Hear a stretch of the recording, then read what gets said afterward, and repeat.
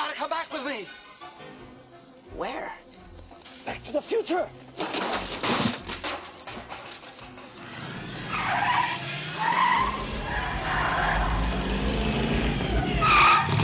Hey, Doc, we better back up. We don't have enough road to get up to 88. Roads? Where we're going, we don't need roads.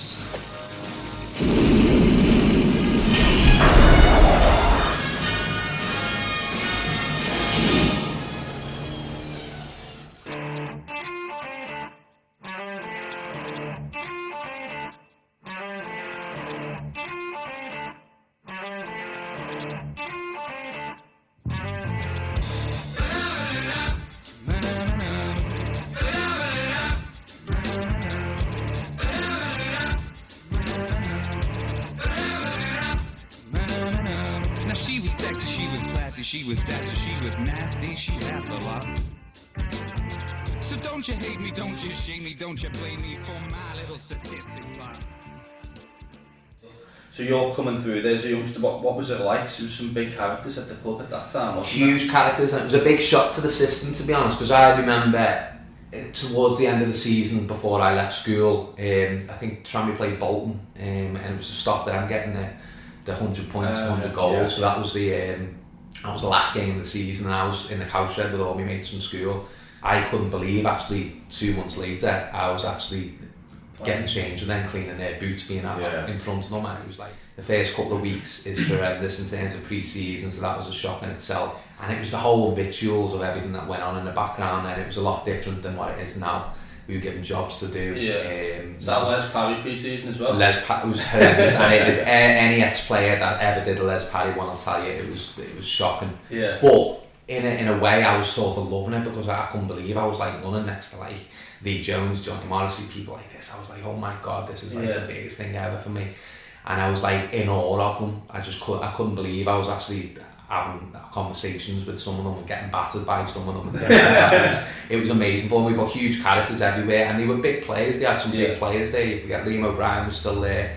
My first seasons, played in World Cups and things like that, and it's some huge characters, and it was brilliant to be around, to be honest. And then even the year I think you make your most appearances was that when you got sort of Simon Howarth and Iain Hume and definitely some of those. Well, I was lucky during my time there, I think, because Aldo was still training. He was manager at the time, but he was still joining training and finishing. He was just, I've never seen anything like it. Put in front of a goal, the angles he used to create with the ball was unbelievable. Through my time, there was Chief was there, Paul Vardout was there, players that have been there and done it in the top leagues. Stewie Barlow, Simon Howarth, as you say. Mike Mule coming as reserve team manager, and I was being able to work with some of these, and when Ned went into the assistant manager, it was like, for me, it was amazing, because it was just to be around players who I've idolised and who played at the top level. It was amazing for me. And how was you with the pressure? Was it you were raw and young and you didn't feel it, or was it totally? So my first season, I scored, I think it was 45 goals for the reserves and youth team. So I remember my first B team game, I scored 2 away at Wigan, and I was put into the A team, and it was all different then. So the A team then was full of second year YTs, and then it went up, you had pros coming down. Our mum was playing in the A team. I think my first game was away at Accrington Stanley, and I scored the winner. And then there was a behind closed door game against an Irish team touring, and I think I was sub. It was all the reserve team playing, and I come on and scored twice, and Aldridge was there. Within 10 minutes I scored twice, and I was put into the reserves then within 3 weeks, and the reserves were full. Liam O'Brien, they were all playing. Mogsy was playing, Kenny Hines was playing, I think, and I'd been thrown in and come on as sub away at Port Vale, and they had some big time players, and I thought, oh my god, this is like unbelievable. And I was training with the first team then every day, and I was only a kid.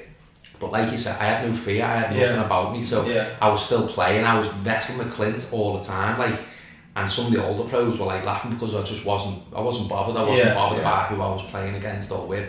And for that first season, I was just on fire, and I think it was because I had no fear. I think I scored away at Bolton at the Reebok in the reserves to win 1-0, and Jaskalainen was in goal, I think, and I'd only come on as sub. I think Aldridge did a press conference the following day and was like, keep an eye out for Alex Hayes. Like, and if he'd have put me in at that point, at the end of that season, I don't think I'd have looked back, to be honest, because it was the way it should be. the following year I'd got an injury. I went over on my ankle and put me back, and then things started gradually getting in my head a little bit. I'd had some fallouts with John Aldridge and some of the staff, and just little things, but they were weighing down on me a little bit, and that was starting how it turned. I feel like I started overthinking too much, and I think that's when it started. People have a lot to say about Aldo, both good and bad. Now, I've not got a bad thing to say, really. Some of the way he went about things, I don't necessarily agree with, and I wouldn't have done it. He could be very...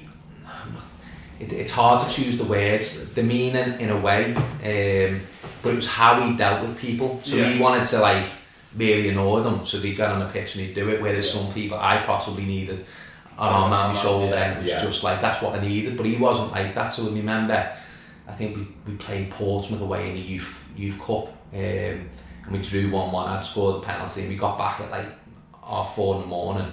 Then we were up, because we had a reserve game away at Chesterfield that morning, so we were up at like 10 to travel and play, and he was screaming in the dressing room, and he used like fucking moan about how you feel and things like that. And I scored that day as well, and it was just how he went about things. It was just, there was a lot of pressure, and it was old school, so even the dressing room with those old school players screaming at you if you made a mistake, things like that. So it was very, him and Sheeds, and I remember all the staff away at Wolves and reserves, and it always stuck in my head. And we'd done finishing that morning, I was on fire, we were practising, they were laying the ball into me, I was taking a touch, and in the game I've come on a sub at Molyneux, took my first touch and it was too heavy and it's gone straight to the keeper, and that was my chance. And I come off after the game, and then someone said what happened, and I said, I was scoring them all morning, and all the staff started laughing at me.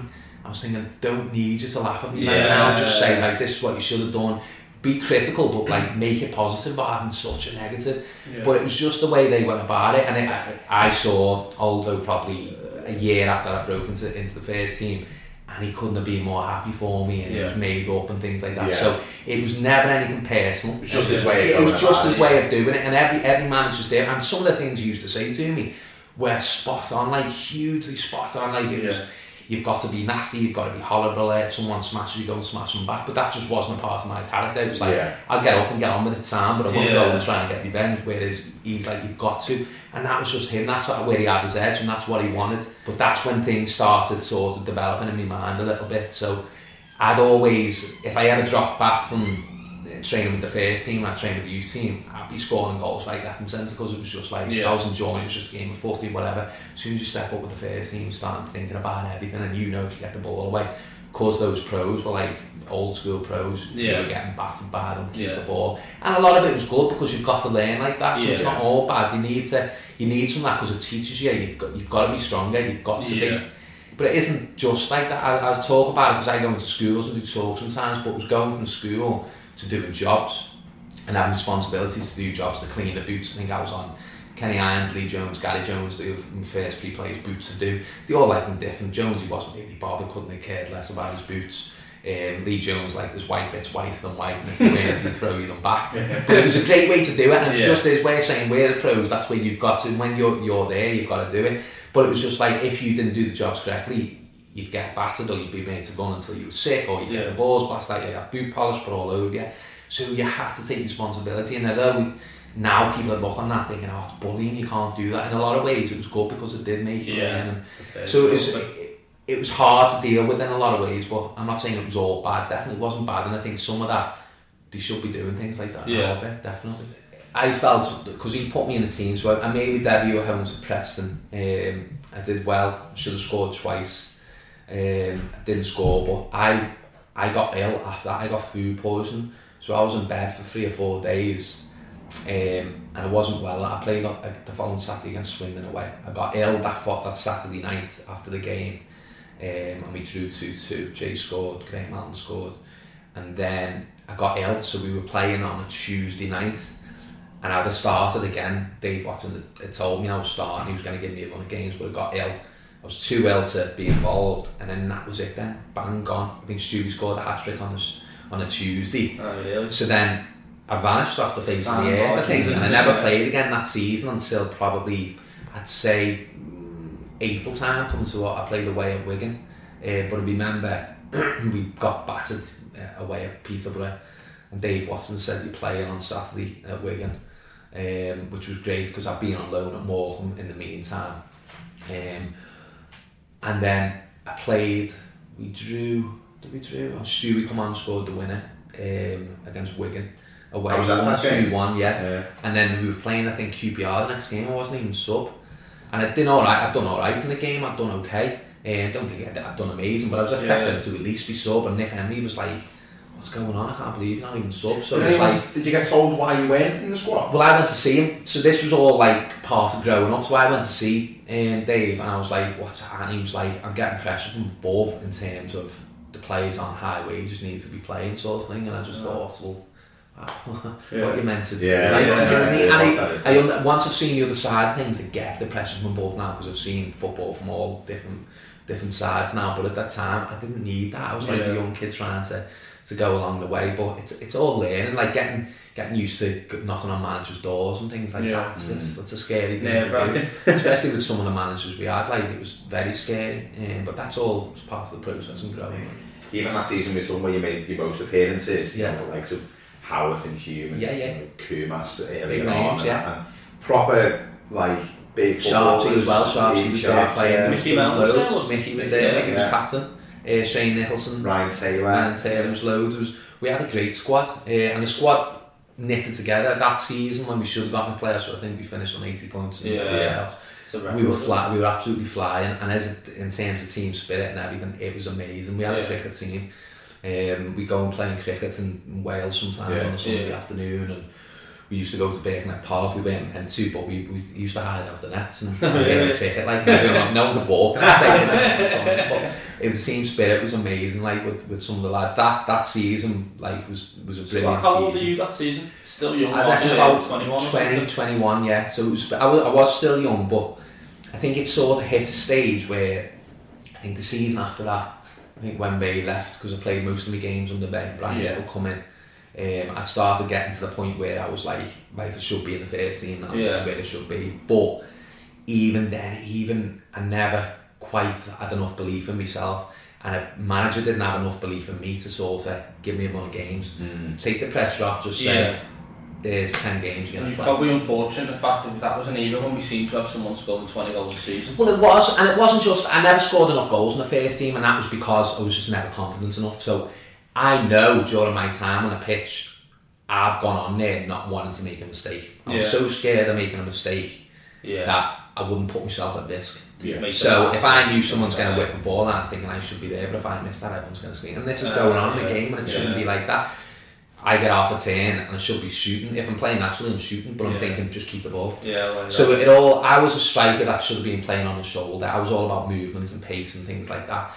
But when I got in the first, all the times I had to play, I was never with a target man. So it was like I had to do all the work. So I was having to do jobs that I'm not good at. I was having to hold the ball up, and if it wasn't holding up, everyone was screaming at me. The ball was coming straight back. I just wanted to run behind. That's all I wanted to do. But the situation of everything, I was never able to do, or I never had enough confidence to just be like, I'm not bothered about that. I'm just going to do what I'm naturally good at. Seems to be the lack of football now is a massive problem. It was a process. So you're not getting out of the youth team, you're going to play reserve team football, and for me jumping up playing against some of the players I got to play against, you know if you're not working hard enough, you're giving balls away, they're going to tell you. And it's a learning thing. I think sometimes it's all too nicey growing into it now. I think that's going to be an issue in years to come. Like, I think that's why some of them get sent on loan. Aldo sent me on loan to Altrincham, and Mark Ward was manager of Altrincham, and he was brilliant. He used to go there, scored loads of goals. Kev Ellison was there as well then. Scored loads of goals there, but in the first game I got chinned. I actually got punched by a fella. I've just remembered it because I thought I've just been chinned on a football pitch. What has happened? But it was a way of growing and learning about like man's football, and I think all that process is dead important for moving forward. But sometimes you need that though. I think dressing rooms are too quiet now. Everyone's too nicey to each other. You need that. You need to have arguments in the dressing room. They should be happening.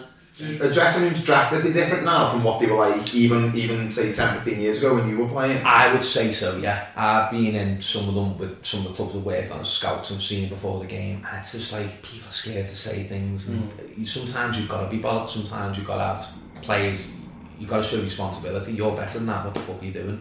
Do you know what I mean? I suppose it's generational, isn't it? It is generational, and I remember there was one there was one reserve match and we were all pissed off to be playing it because we were all in and out of the first team, but there was murder in the dressing room, like murder. There was like nearly fights going off and all sorts with some like really like experienced players, but everyone wanted to win. But it was good because we went out second half and like we won, we all played well, but it's taking responsibility. So as long as it's not done in the wrong way, where it's like someone just like constantly picking on you and things like that.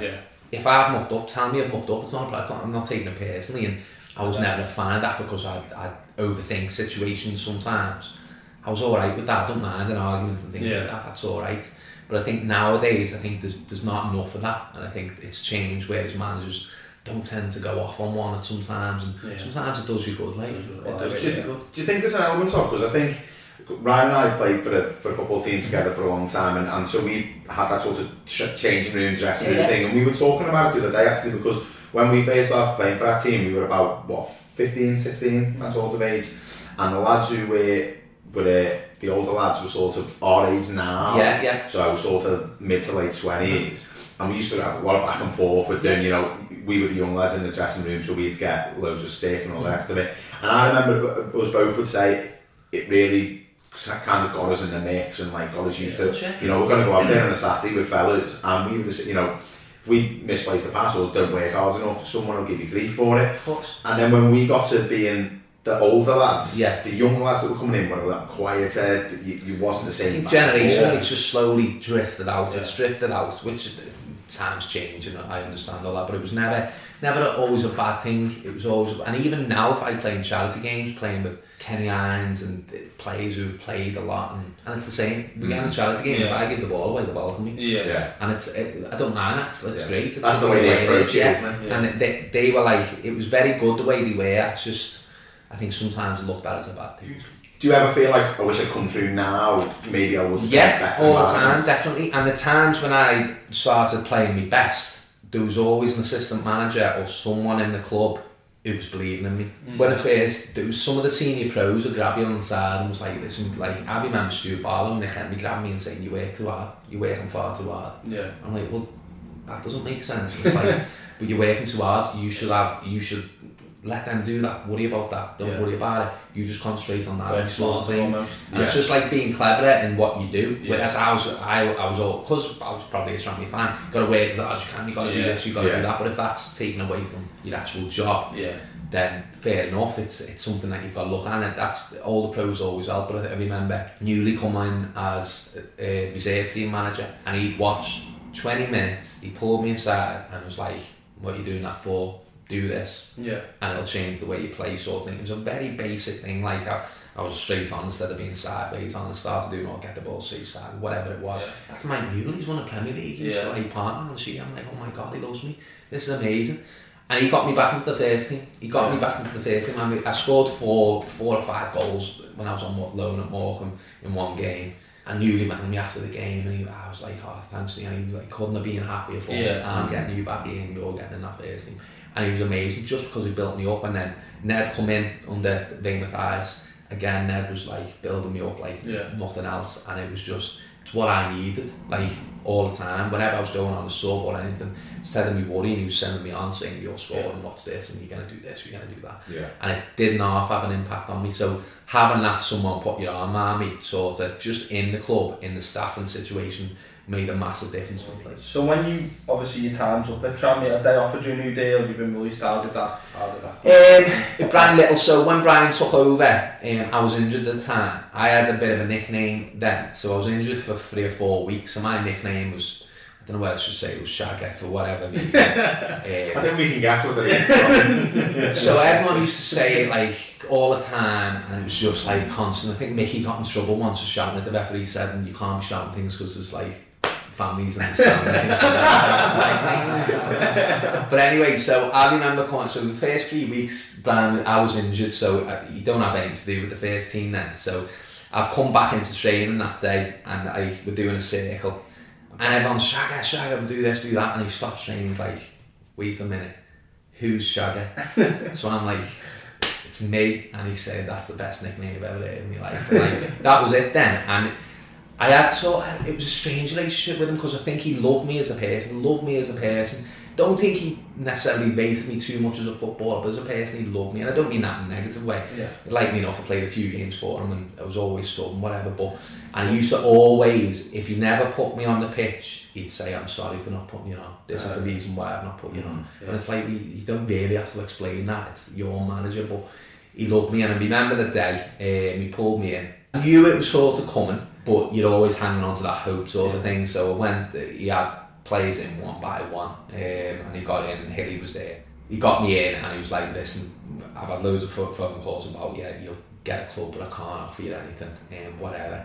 And I tried, like I was devastated. He teared up, it was hard, it was a hard thing to do, and it's not nice for him to have to do, but it is part of it. So I was gutted and I just left the stadium in the ground, and I got into my car and I was driving on Borough Road and I needed to speak to my mum, and I was crying and a busy knocked on my window and I'm like, oh fucking hell, this is not the time, mate. And my mum's saying, what's up? I said, there's a busy outside, I'm on my phone. She was like, oh bro, just do something. So man the window down, it's like, you're on your phone, mate. I'm saying, listen mate, I've just been fucking let go by Tranmere. It's the worst day in my life, just leave me fucking alone. And to be fair to him, he just said, just put your phone away and get off, I'm gone. So I thought, thank God for that. And I went to the Wetherspoons in town and met up. It was Mickey and Graham Allen, and we got absolutely smashed in Wetherspoons Bakery because I think they were released at the same time. But it was hard to take, but you sort of get yourself ready for it. It was the first time I'd been through it, so at the end of all my other contracts I'd always got a year extra, so I'd been through the other side but you get the extra year. But I'd never thought about leaving Tranmere. It was not something I'd ever thought about. I remember but did you score a goal home to Plymouth that got given offside? It was never offside. It was never offside with 3-0. Couldn't have been offside, I jumped in the stands. After you basically in the stands, and I remember thinking at the time, he hasn't been coming on. He scored a good goal. And a header as well. And I don't know if the line had just thought the 3-0 up or something. Yeah, but it couldn't have been offside. I remember jumping into the stand, into the fans, and I'm thinking, this could be my last celebration, I'm making the most of it. And everyone started pushing me and I was like, what are you doing? Just leave me alone, will you? And I looked and they were at the other end of the pitch nearly scored. But these things happen. I was trying to enjoy my moments, but You've mentioned there about almost second guessing yourself and feeling some anxiety and not comfortable on the pitch and what have you.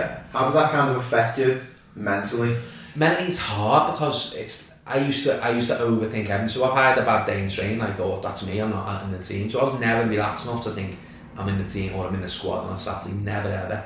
I think that has an impact on you because you could never relax. So even, and you should always try and be your best in training and all the time, but could never relax because I thought, if I make a mistake here, I'm not going to be in the squad. So I was always thinking the next game ahead. If I have a bad game on Saturday, it could beat me out the squad and things like that. And it did have a mental effect on me. And I don't think you realise it at the time. I think as I've got older, I've sort of realised it. But it did have a mental effect on me, definitely. Does that affect you at home as well? Definitely. Because if you're having a bad time, it's your life. It's everything to do. And people forget that side of it. And it's up and down, it's a roller coaster every single day. So if you have a great day in training, brilliant, marvellous, everything's on top of the world. But if you have a bad day, that goes into 2 days, bad days, then it's in your head, you go home, you're in a bad mood. And I was only young, so it wasn't like I was still living with my parents and things like that. So but it did have an impact. Like if you're not playing well, it has an impact on you. You know, you've kind of you come out of Tranmere, then you got picked up by Rushden and Diamonds. You're obviously moving away, as you say, you're still quite young at that time. Were there any kind of support networks within the club, within the game to help you with that process? I ended up isolating myself quite a lot, and I think that I'd never realised what the reasons why, but I come across all bubbly and confident, and I'm totally not. If I'm having a bad time, I won't look at people in the eye, look away, I can't deal with it. And social situations are not a great thing for me, and I was having to walk into a new dressing room. Luckily enough, I had Sean Cammell and Graham Allen there as well. So we knew 2 people, but they signed after me. And I remember the club said there's going to be digs here, but the digs was packed, and there was like about 6 other players there, and I couldn't deal with it. It was just all too close. So I ended up paying to stay in a hotel for like 2 months, just a bit. I felt like I needed my own space, and then I got a flat. I bought a flat, but I isolated myself. So I was living in Northampton, and there was a group of lads living about 20 miles away. There was no one really in the Northampton area. I was on my own, and it was my choice, but I didn't feel like I could mix well. I wasn't comfortable in me. Was there anyone at the club that you spoke to about feeling like that? No, there was none of that. You couldn't say how you felt on things like that in any way, really. Was that because you wasn't the right environment to be able to do something? Football never was. I remember one time at Tranmere, I think I was having a bad time. I was in and out of reserves. I was like struggling, and Eric Nixon grabbed me in maybe once. I think he was goalkeeper coach or whatever. Then it was like, you seem really down, what's up with you? And that's the only time someone's ever. And it always sticks out. Like, Nico's not known for anything like that. He probably doesn't remember it because it was probably just a throwaway conversation. But he actually pulled me aside and like, you're looking really down, your body language or whatever. I thought, you've noticed something about me there. So it wasn't that was the only time I can remember it happening. But I think later on, football, you can't do that. It was like always, Rushden were trying to be very forward thinking. Today they'd had like, we were doing yoga and things like that at Rushden and all sorts of things which have done it all the time now, but then it was often, and they were on the cusp of getting a sports psychologist, and I always in the back of my mind thinking I'd love to speak to one of them, because when I'm playing well I'm as good as anyone, but when I'm not, I'm like, it's because my mentality's not good enough. But no, I never thought I'd speak to anyone about it. It was just something that was like, it's happening, deal with it. So Did you enjoy your time there overall? No, I hated it. I had a bad time, and it was, things didn't go well on the pitch for the club itself.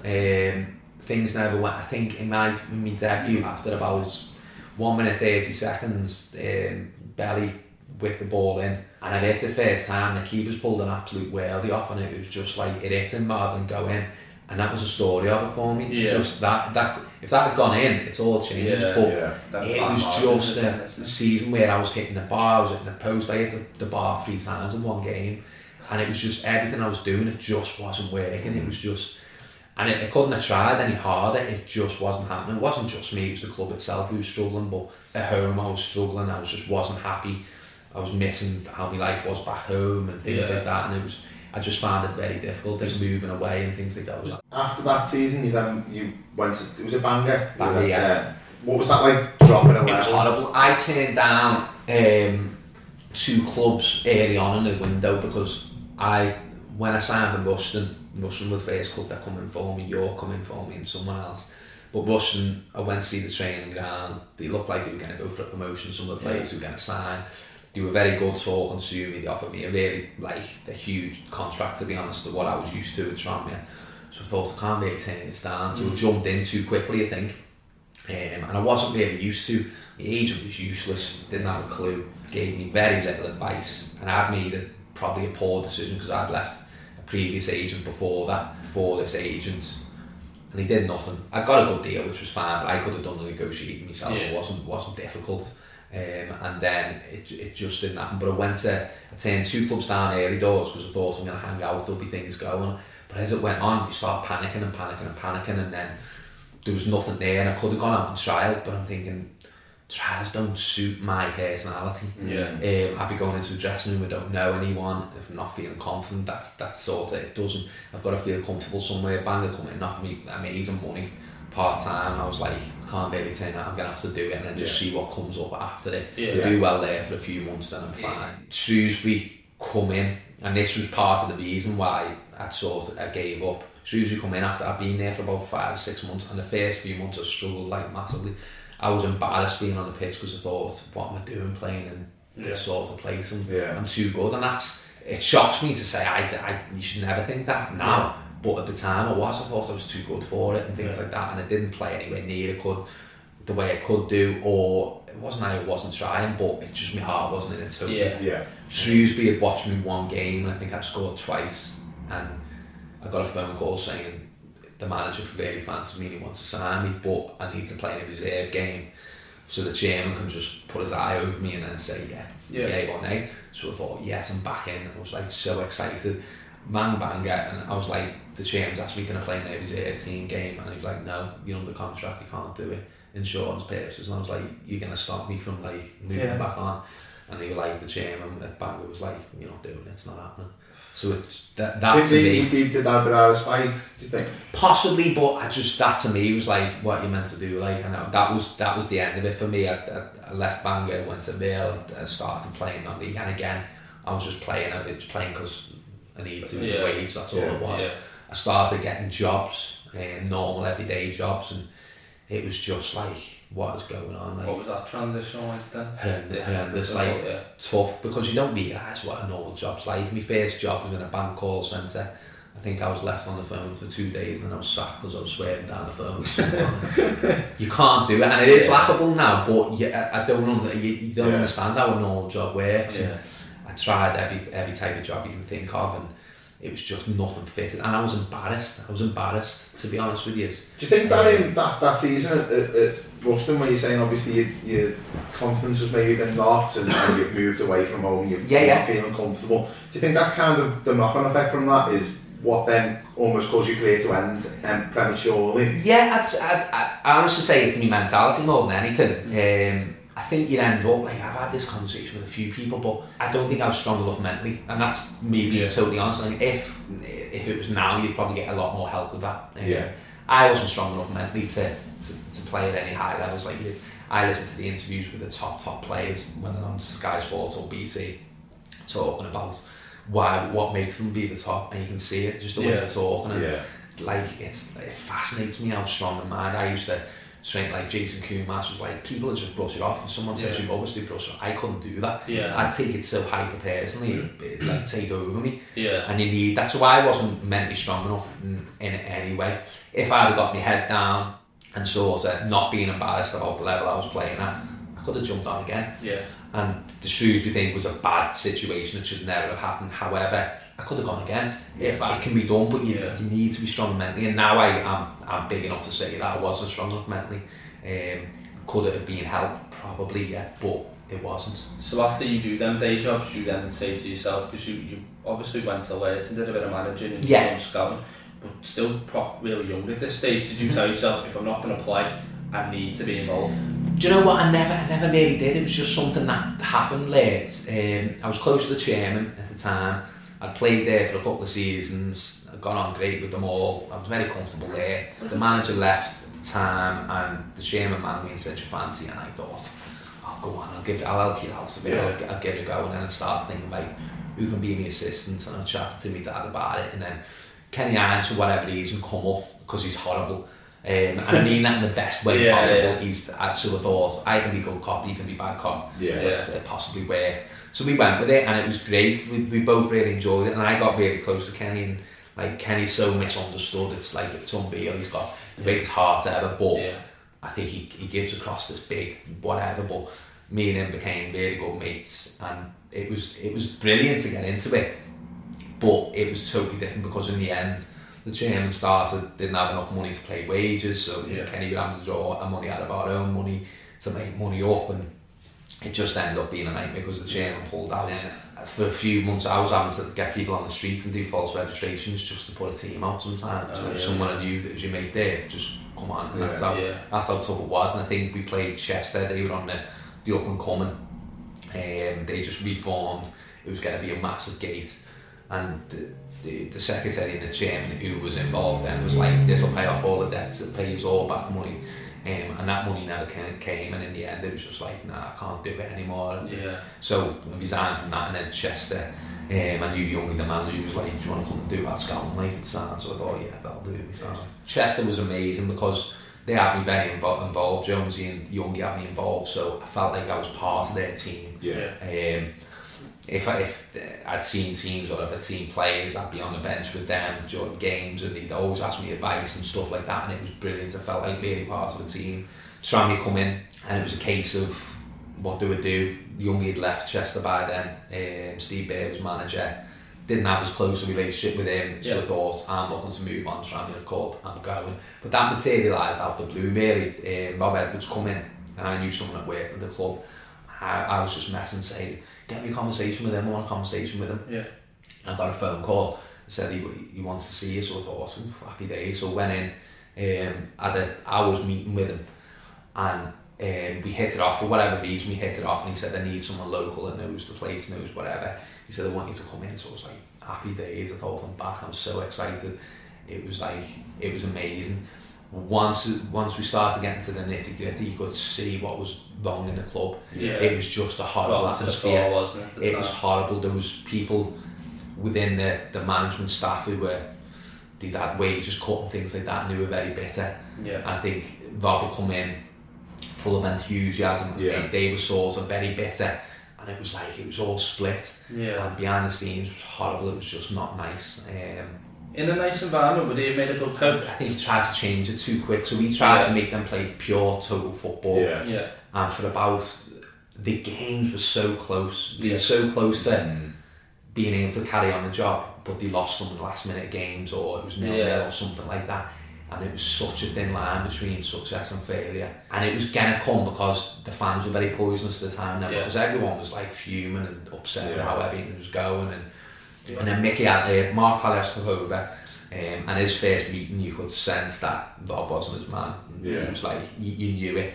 And we've gone into like the staff room after, and it was like, this isn't going to last long unless we win every game. It's not going to last long, which is fine. That's Mark's the chairman, he can do what he wants sort of thing. Rob got the sack, and then Mickey come in, and I had one meeting with him, and I can't say a great deal, and it was just not good. The partnership was not going to work whatsoever. That didn't end well. I just didn't like how he spoke in terms of being respectful of people and things like people lost their jobs, things like that. You've got to be respectful of them, and it wasn't. And how he spoke to me, like I've never had anyone talking to me like that. That didn't go well. It was never going to work. So the decision was made.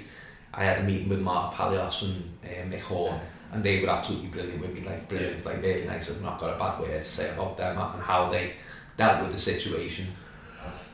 And doing that full time, I don't think is good for me, for my mentality. And it was a wake up call more than anything in a lot of ways. That doing that full time, it's not for me. There's a lot of pressure involved, like constant pressure. And even now, although there's issues with Fylde at the moment, one Fylde playing, I'm up a height. If we win, great. If we're not winning, it's like that's me. It has an effect on my life, and that's only my part-time job at the moment. You know what I mean? So it's like that's like linking into that, and it's like making me down. But if I'm doing well, it's great. It's so up and down. I don't need that in my life, if that makes sense. I need like a sort of an even playing field constantly, rather than the up and down. Is it difficult for you because you obviously love football? That comes across, but it's like self-preservation in so much as I love this thing, but I need to manage how I. Of course, and that's why it's hard now, because when like Charles left Fylde now, so I'm not going to say my heart's on him, but I was working with someone who respected. Who respected me, we worked well together. If I'd done something wrong, he was quick enough to tell me, like you would on a football pitch. If I'd done something right, he'd be quick enough to tell me. So I felt I knew where I was at with him. Speak to me 4, 5, 6 times a week. Where are we up to? What do you think I should do? Blah blah blah. And I knew he was taking my reports and he was using them. Do you know? Which means that I never got to go to many Fylde games. And I think I went to the one last season, the 2 ones at Wembley.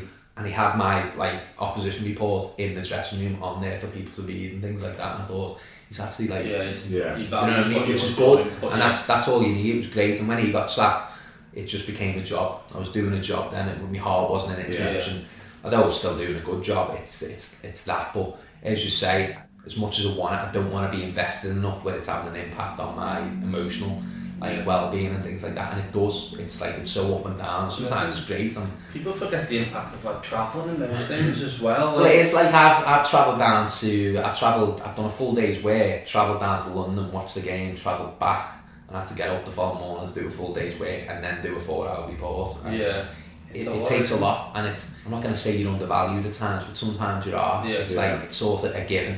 He'll do that. It's not like what's he giving up to do that, and you pay the wage to do it, which is great, and or expensive, whatever it may be, but it's very undervalued, and there's not much thanks you. The only thanks I've had at Fylde is ciao. That's it. I've never had anything whatsoever, and that side it's hard to deal with, because I think I think you should be nice to people. You should be dealt with on a human level. So I think that side of it's hard. It's a harsh industry. Like. And on the family as well. Like if of course, well, it's like you spend a lot of time. Like my Saturdays, like I'm divorced now, so my little boy Carter, I have him every other weekend, but that Saturday's taken up with me being a football, so he's not old enough to come to games with me. So it's like I'm losing time with him because I'm doing this. You've got to pay the bills, but time is money, isn't it? That's what people say, and you lose out on that side of it, so you give up a lot.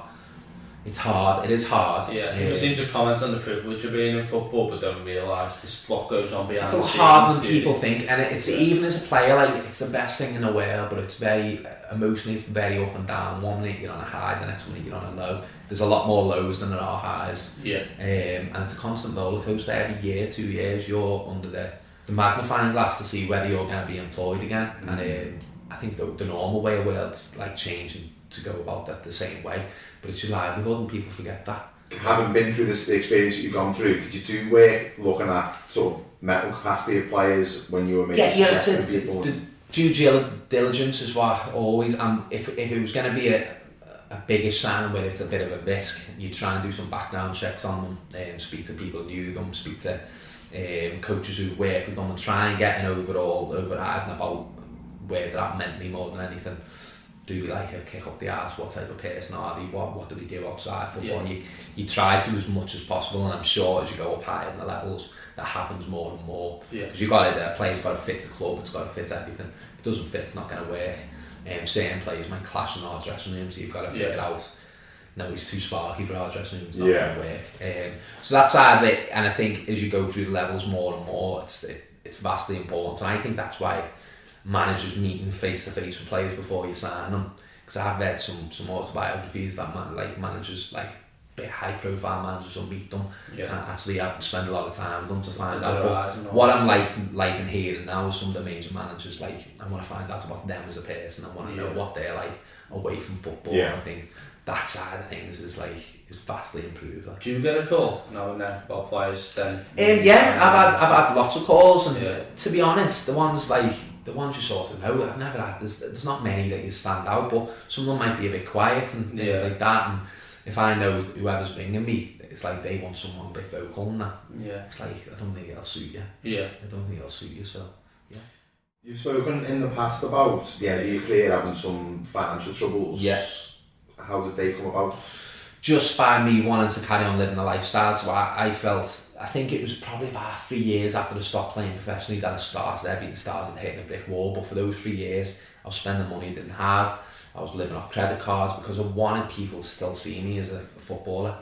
I was embarrassed. I was embarrassed about not being a footballer. I was embarrassed about having to go to work. So I'd often work in places where people wouldn't know me or wouldn't have a clue. I was working behind a bar in Liverpool, and Tranmere fans come up to me and was like, "Is this sign autographs for me?"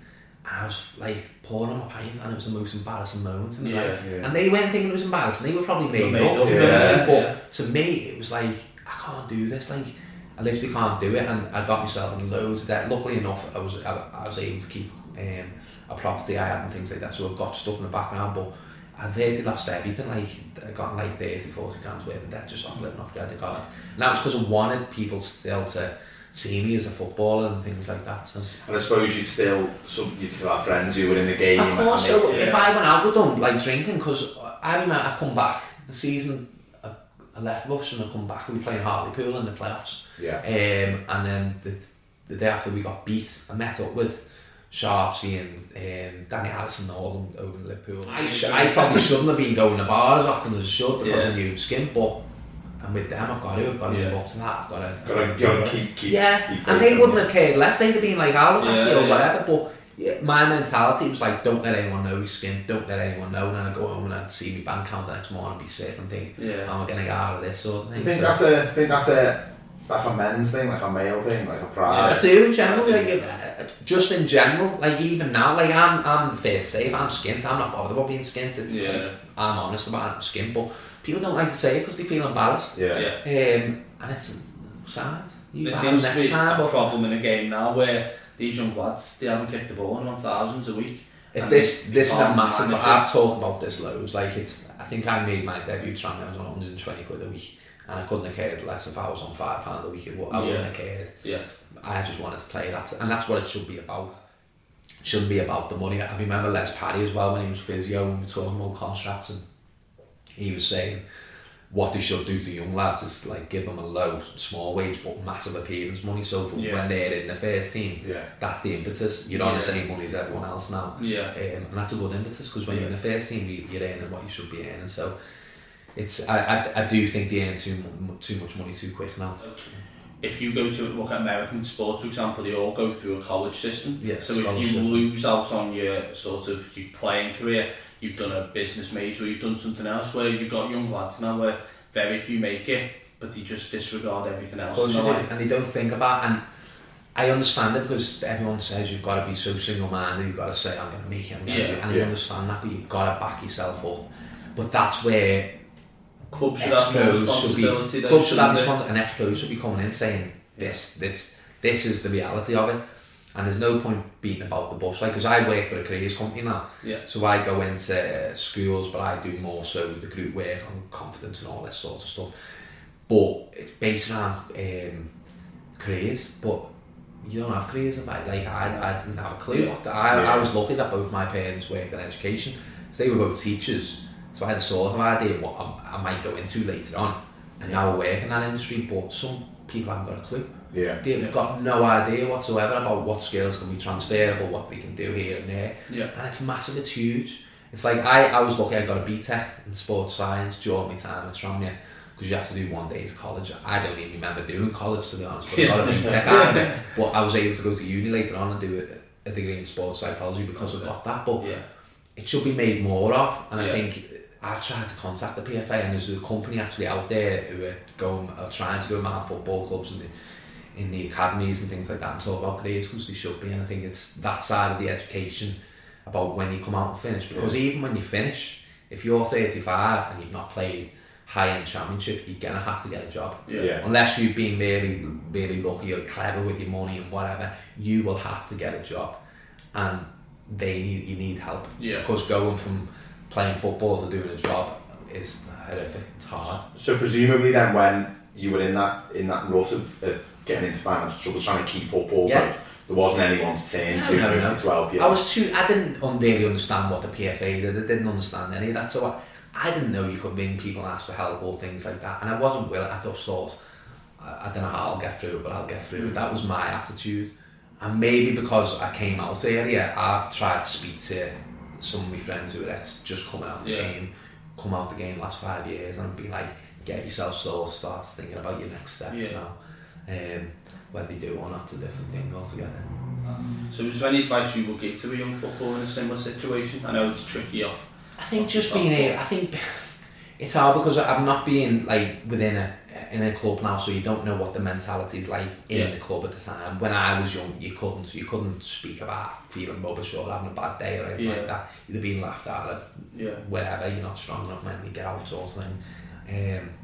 But now it's about giving them the education to do it. So I think the PFA, the FA should be going into academies constantly talking about it. The managers, it needs to start with them because it's got to breathe down.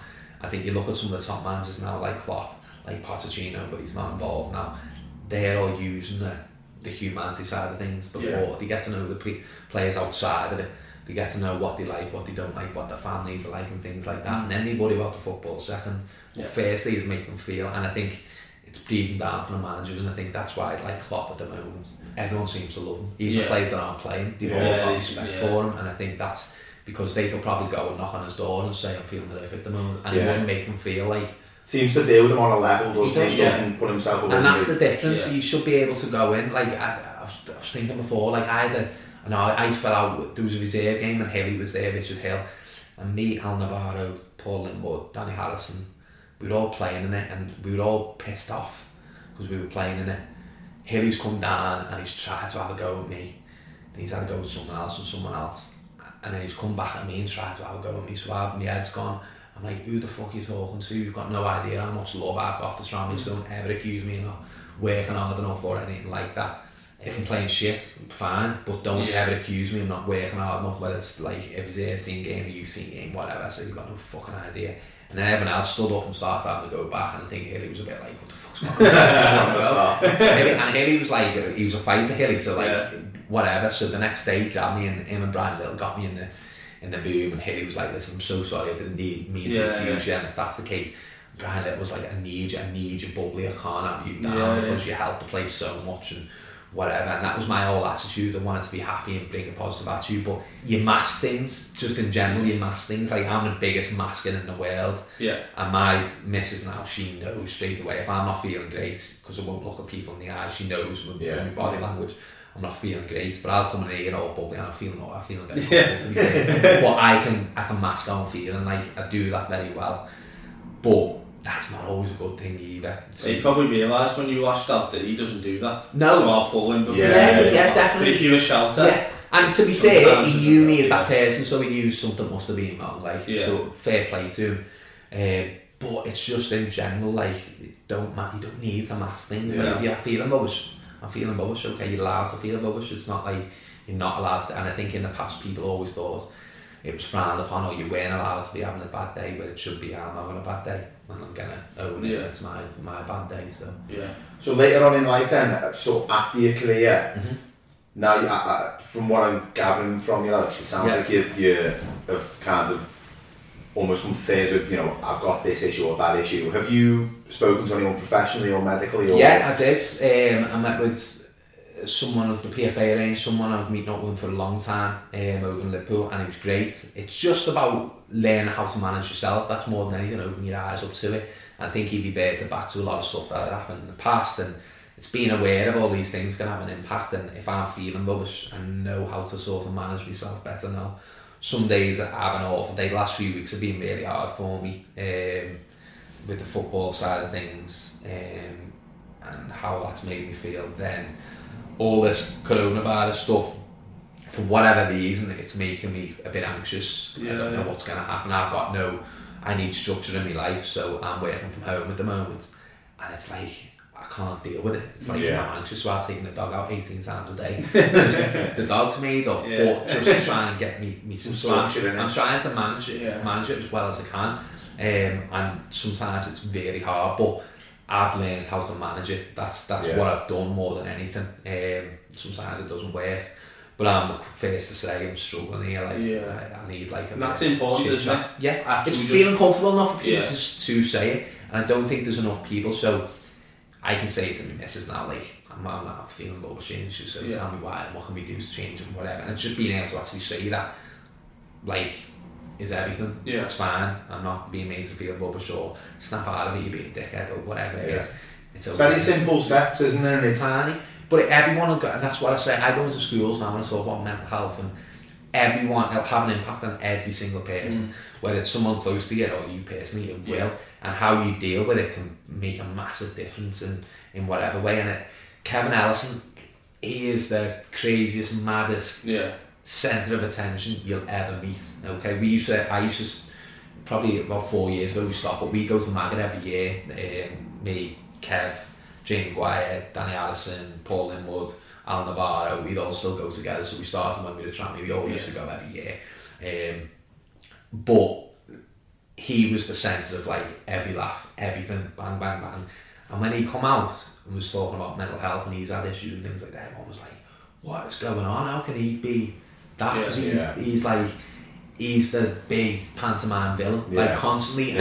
But he loves that. But that's his stage there. But when he's away from that stage, I think that's when he struggled, and that was a big wake-up call for me, because he was one of my good mates. I didn't have a clue. And to me, it felt like I let him down. I've let people down because I'm not being there. But then that's my mental health, because automatically you think it's about me. I've not seen that. So that's about my mental health. So it's just recognising that every single person could be going through something. Don't think you mind me saying it, Dan, that one of the reasons this podcast grew was because you had a few troubles yourself, but Danny's probably the loudest in our group of mates. And whether it's in the footy change room, whether it's on a night out, whether it's even just sitting in the clock watching Tranmere, you're always like the one the loudest.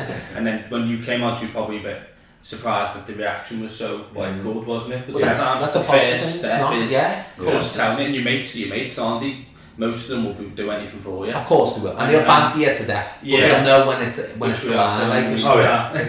But as Ryan said, I put something on social media on New Year's Day this year about sort of going to counselling and antidepressants and that sort of thing, and I felt a bit of a responsibility to do it because I know that people will see me as a certain type of person, and to be able to go, do you know what, I've struggled and if I find it hard, so it might help. That's why it's a good thing, because one, like, you might be connected to 10 people, and then 10 people might be connected to 10 people, and that's how it grows, and that's how it gets better. It's like the coronavirus, it's growing with whatever, but mental health's growing, but a good thing that people are talking about it, and that's the way it should be done. People should be listening. And one of my best mates, he's had issues, but I never realised he'd had issues, and then he said he listened to something I'd done and was like, it helped him loads and whatever, and I'm like, well, yeah, but if you ever need to talk, just say. And I've messaged Tranmere fans, like, direct message on Twitter and things like that. If you do need someone to talk to, just give us a shout. But I've been like thinking about like ways, because I looked at your questions before and I thought ways, and I thought, like, as a club, could there be like a group, like a mental health group? Do you know what I mean? Where and make it into a group thing where you could have meet up once every few months, where you have people talking, guest speakers and things like that. Do you know, as a club thing, like Tranmere Rovers mental health, whatever it is, and that to me, that's like, it could be a good way of doing it, because I've had so many people through, and you've seen it, you said you mentioned something on Twitter, it's very brave to put it on Twitter and things like that, but I've direct messaged people, if you need to chat to, just give us a shout, it's not a problem, and then 2 days later, so thanks so much for doing that. But football's such a good vehicle for that type of thing, isn't it? Especially now, and especially the closeness that the club's got to the fans, it could be the start of like every club getting it, do you know what I mean? And I don't think it'd take too much to organise, but it could be you meet up every 3 months and people can tell their story. Not like Alcoholics Anonymous, like but something like that. And people actually talking to do it and listening to people who've been through it. Like, you could get ex-players back and you could just have question and answer. It doesn't matter. But that could have a huge impact because people know they belong to something then. And when you feel you belong to something, you feel a bit better because you're not on your own. Welcome back. You can run, you can hide, you can run, you can hide, you can run.